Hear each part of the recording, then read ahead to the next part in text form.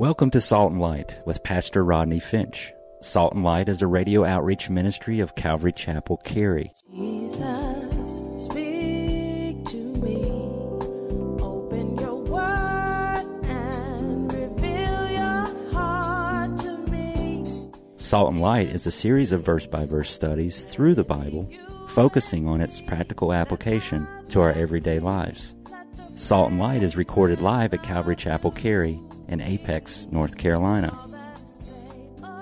Stay tuned. At the end of the program, we will give you information on how to contact us, so be sure to have a pen and paper ready.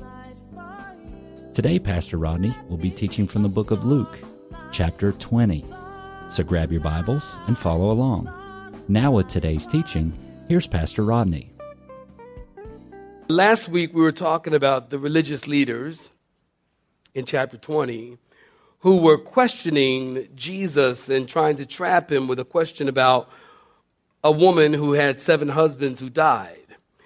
And then they asked Jesus, whose wife will she be in the resurrection? You'll find that in chapter 20, verse 33. Whose wife will she be in the resurrection? And I told you last week that Matthew and Mark's account tell us that it was at that time that Jesus said, "You do err because you don't know the Bible and you don't know the Word of God." Remember, I told you that. Talking about not knowing the Word of God, listen at some of the questions and answers. It's unfortunate. People don't know the Word of God. I'm talking about Christians. We don't know. The cults know their Bibles better than we know ours. That's a shame. So, talking about question and answers, listen at this. Here was a question to evangelical Christians. Who was Noah's wife? The answer, Joan of Arc. Who was Lot's wife, or what was Lot's wife famous for? She was a pillar of salt by day and a ball of fire by night. Where did Moses receive the 10 Commandments? On Mount Sinai. These are all true. Joseph led the battle of Jericho. The people who followed Jesus were his disciples. The epistles were the wives of the apostles. King David fought against the Finkelsteins.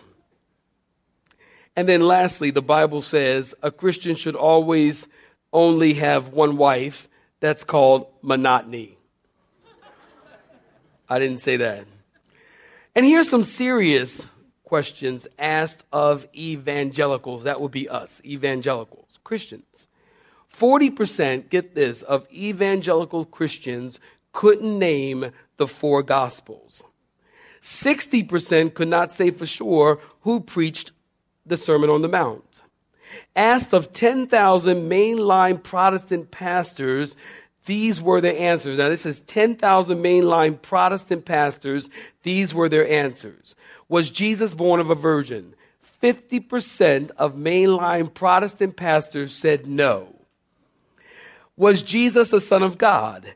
80% of mainline Protestant pastors said no. Is the Bible inspired of the Word of God? 80% of the ministers said no. Do you believe in the physical resurrection, bodily resurrection of Jesus? Over 30% of mainline pastors said no.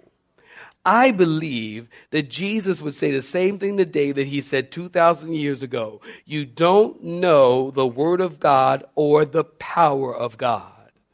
And what a privilege it is, listen to me close, what a privilege it is for us to come to attend a church that still believes in the whole Bible and not a Bible full of holes. Is it, people tell me all the time, they come, they say, it's really nice, I finally found a church that teaches the Bible. Do you know they are teaching some weird stuff in churches today? How many of y'all know that? I'm talking weird teaching, aberrant, false, heresy teaching. We are blessed. I don't say this because I'm the pastor. I say this because it's true. We believe in the infallibility of the Word of God. I'm going to wait while you clap your hands. And we believe that the Bible needs to be taught. Now, in chapter 20, if you were with us, you know that we're in the final week of the life of Jesus.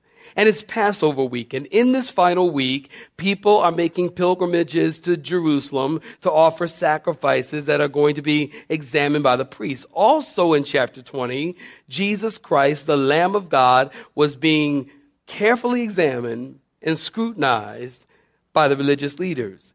And as they're questioning Jesus, Jesus is weaving through their questions and tearing down their arguments. You know that today we'll finish chapter 20 and we'll move just a bit into chapter 21. I've titled this sermon, Give Jesus Your All. Luke chapter 20, saints, beginning in verse 41. If you're looking at it, say I'm looking at it. Well, some of y'all ain't looking at it. If you're looking at it, say I'm looking at it. That's better. And he said to them in verse 41, how can they say that the Christ is the Son of God? Now, David himself said in the book of Psalms, in your margins, you might want to write Psalm 110. In the book of Psalms, David said, the Lord said to my Lord, sit on my right hand till I make your enemies your footstool. Therefore, David calls him Lord. How is he then his son? Well, then, in the hearing of all the people, in verse 45, are you looking at it? In the hearing of all the people, he said to his disciples, beware of the scribes who desire to go around in long robes, love greetings in the marketplace, the best seats in the synagogues, and the best places at feasts, who devour widows' houses, and for, did you see this? What does it say, saints? For pretense. They make what? Long prayers. These will receive greater condemnation. Saints, stop right there. Give me your attention. Now, up until this time, if you've been with us, look at me, give me your attention. If you have been with us, you know, up until this time, the Sadducees have been asking Jesus all the questions. But now Jesus turns the tables on them. In verse 41, he asks them, how can they say that Christ is the Son of God? In verse 42, David said himself in Psalm 110, as I told you, the Lord in the Hebrew, that word Lord is Yahweh, Y-A-H-W-E-H. The Lord, Yahweh, said to my Lord, that's a different word, that's Adonai, A-D-O-N-A-I. The Lord Yahweh said to my Lord Adonai, sit at my right hand till I make your enemies your footstool. Therefore, David calls him Lord. How is he then his son? In other words, how can the Messiah be David's Lord and David's son? So Jesus is drawing their attention to something that they have missed or ignored about the Messiah. Jesus is getting to the heart of the matter, and the heart of the matter is the matter of the heart. Jesus is getting to the heart of the matter. Do you really know who I am? David called Jesus his God and his son.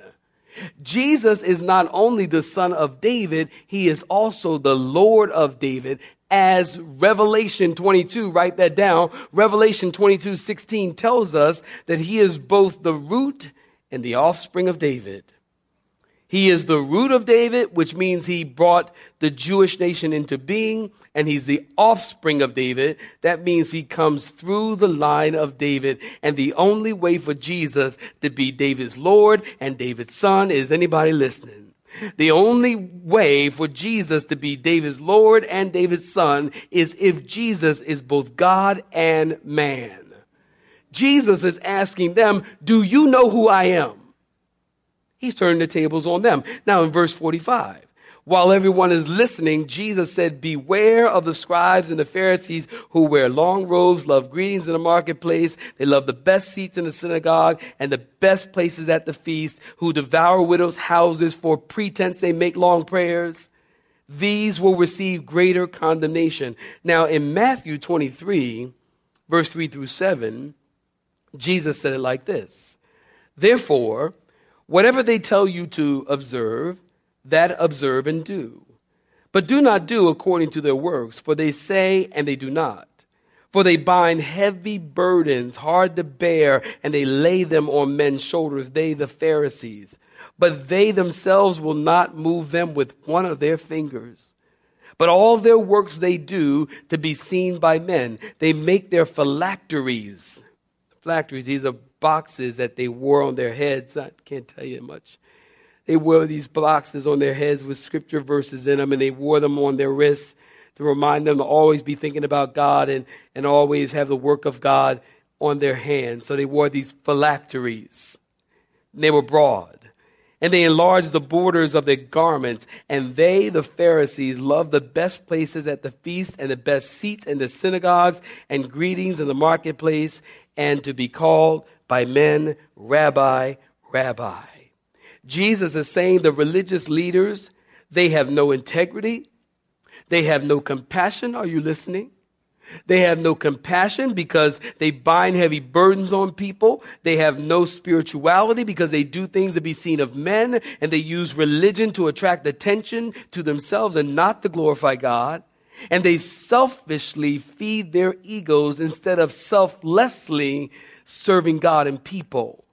And they have no humility, and they love to be honored and get the best seats. And in verse 46 in your Bibles, and they love to wear special clothes or long robes. They love to wear long robes and special clothes so that people can look at them and say, oh, you're a holy man of God. Can I tell y'all something? I don't have any special clothes. I don't have a robe. Have y'all seen, I watch Christian TV from time to time. And they have some pretty fancy looking robes out there nowadays. Y'all know what I'm talking about? I'm talking some nice robe. I'm like, goodness, great. They got gold going up to here. And have you seen some of these robes? Y'all know what I'm talking about? They got some fancy looking robes. Let me tell y'all, I don't have a robe. I don't own a robe. I've worn one time, and that was under duress. I wore one time. I don't have a clergy collar. Y'all know what a clergy collar is? I don't have one. If I had to wear a clergy collar, I would have to wear a white shirt backwards and put a black shirt over it. I don't have any special clothing. And I don't think I want any special clothing. I don't need any special clothing because I don't need people to look at me and recognize I'm a man of God based on my clothing. And so I've had people say to me, oh, you don't look like a pastor. I've had people say to me, you don't look like a pastor. I'm like, really? What does a pastor look like? I don't know, but you don't look like him. And I don't try to. Honestly, during the week, and for those of you that have been around here and and my staff knows, during the week, I wear sweatpants, sweatshirt, a hat on my head, and my sneaks. I wear it all week long. As a matter of fact, I'll tell you something. I wear the same pants every day. My wife is like, well, you take them pants off. Them things are standing up in the corner. Take them pants. Now, fellas, y'all know. Now, tell the truth. Don't you lie in church. You know pants are most comfortable when they're dirty. Isn't that right? See, y'all lying in church. I know that. Y'all like, that's because your wife's sitting there. You know that's right. I wear the same clothes. I don't like to dress up. I really don't. I mean, I've got a lot of clothes, and I have a lot of clothes. But I don't like to dress up. I just don't. I like my comfortable sweat clothes and my jeans. I mean, my comfortable clothes. I don't. Sunday mornings I dress up. I mean, Sunday I do dress up. This morning I happen to look very nice.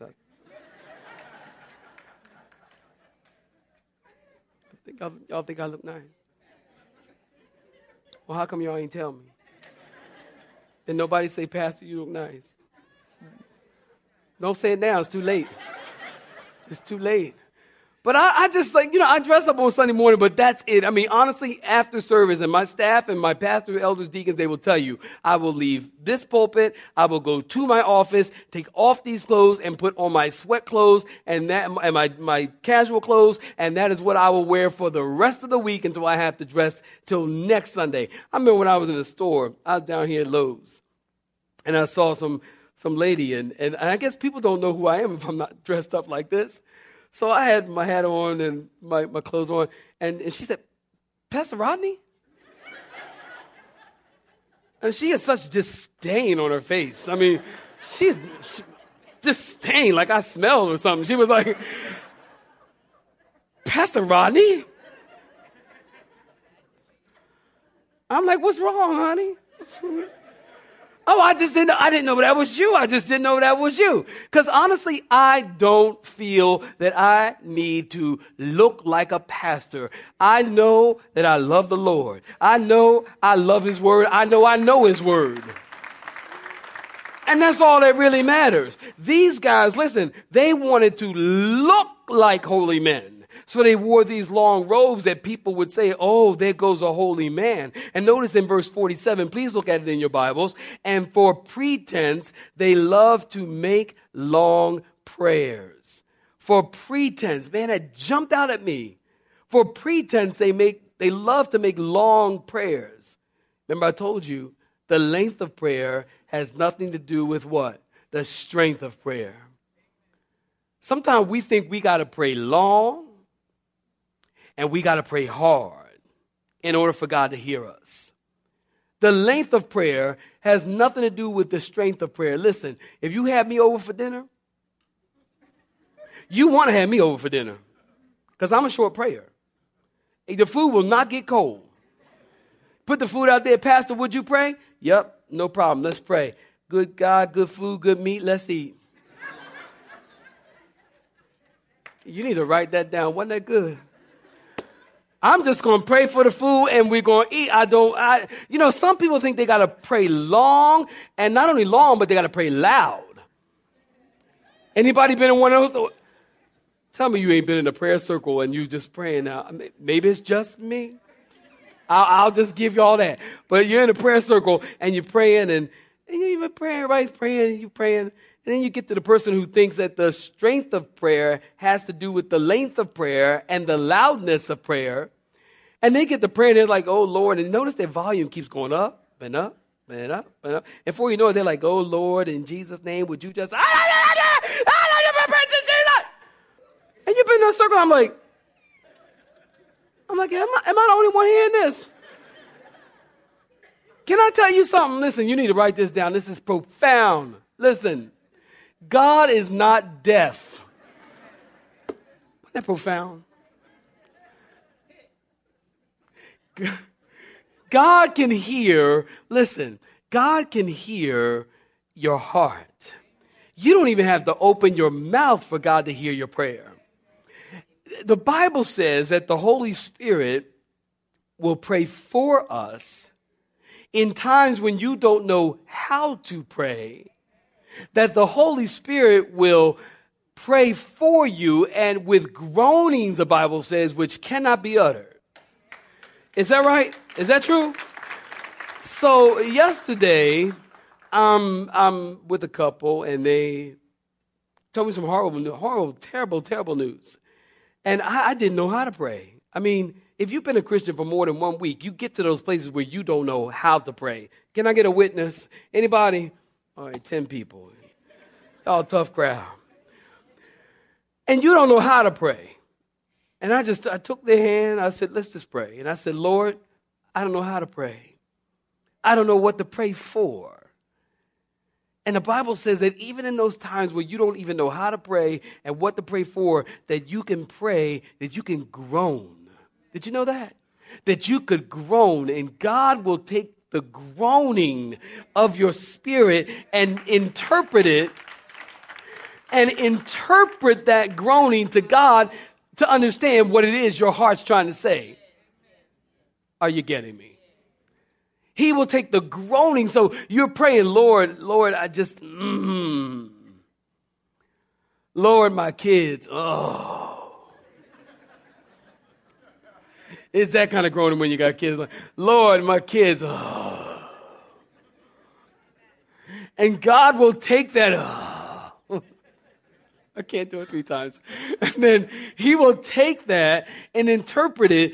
God's not deaf. You don't need to pray loud. You don't need to pray long. You don't need to pray strong. God can hear the prayers of your heart. Are you happy about it? Are you happy about it?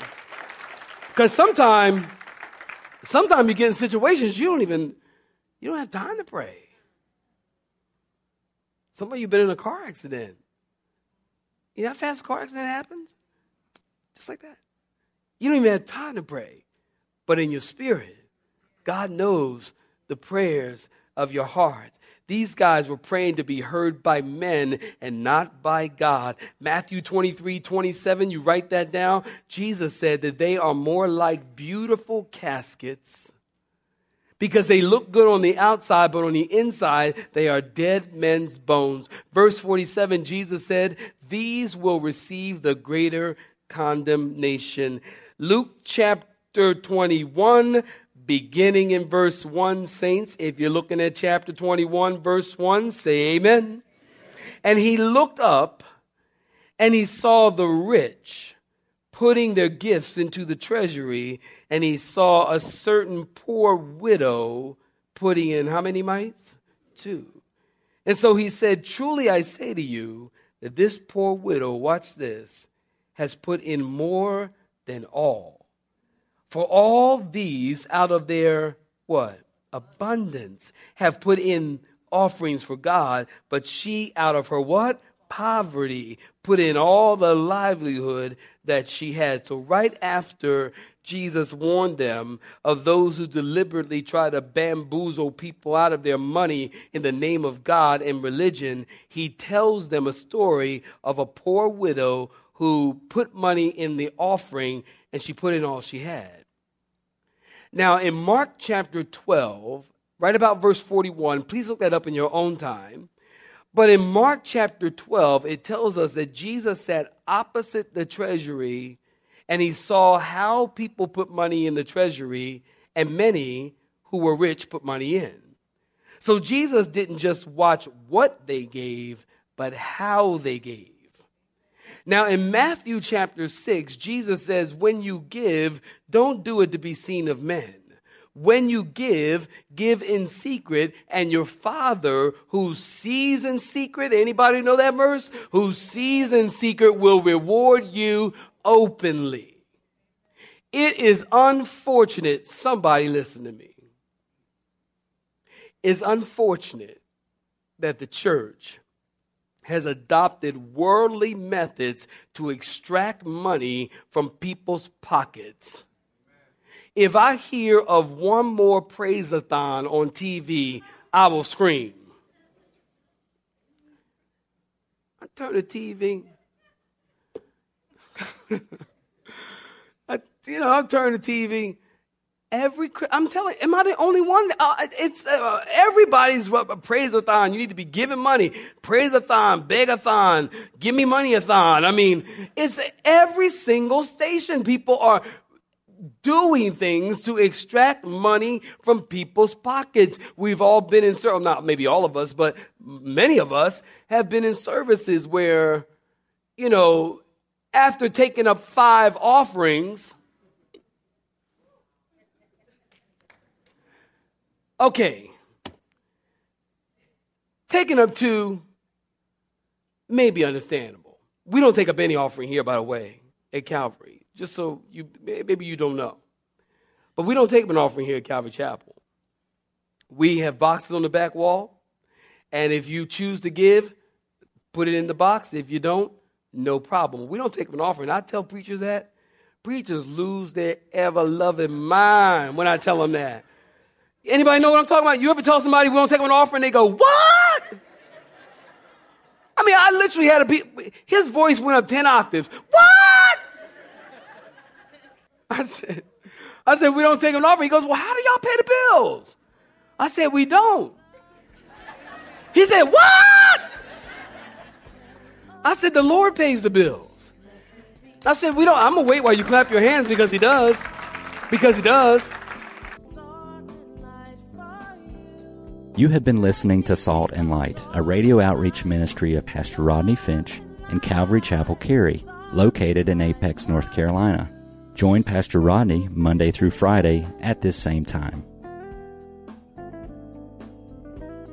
For information regarding service times, you can contact us at 1-800-293-0923. That's 1-800-293-0923. Or you may listen to today's broadcast in its entirety by visiting the media library on our website at cccary.org.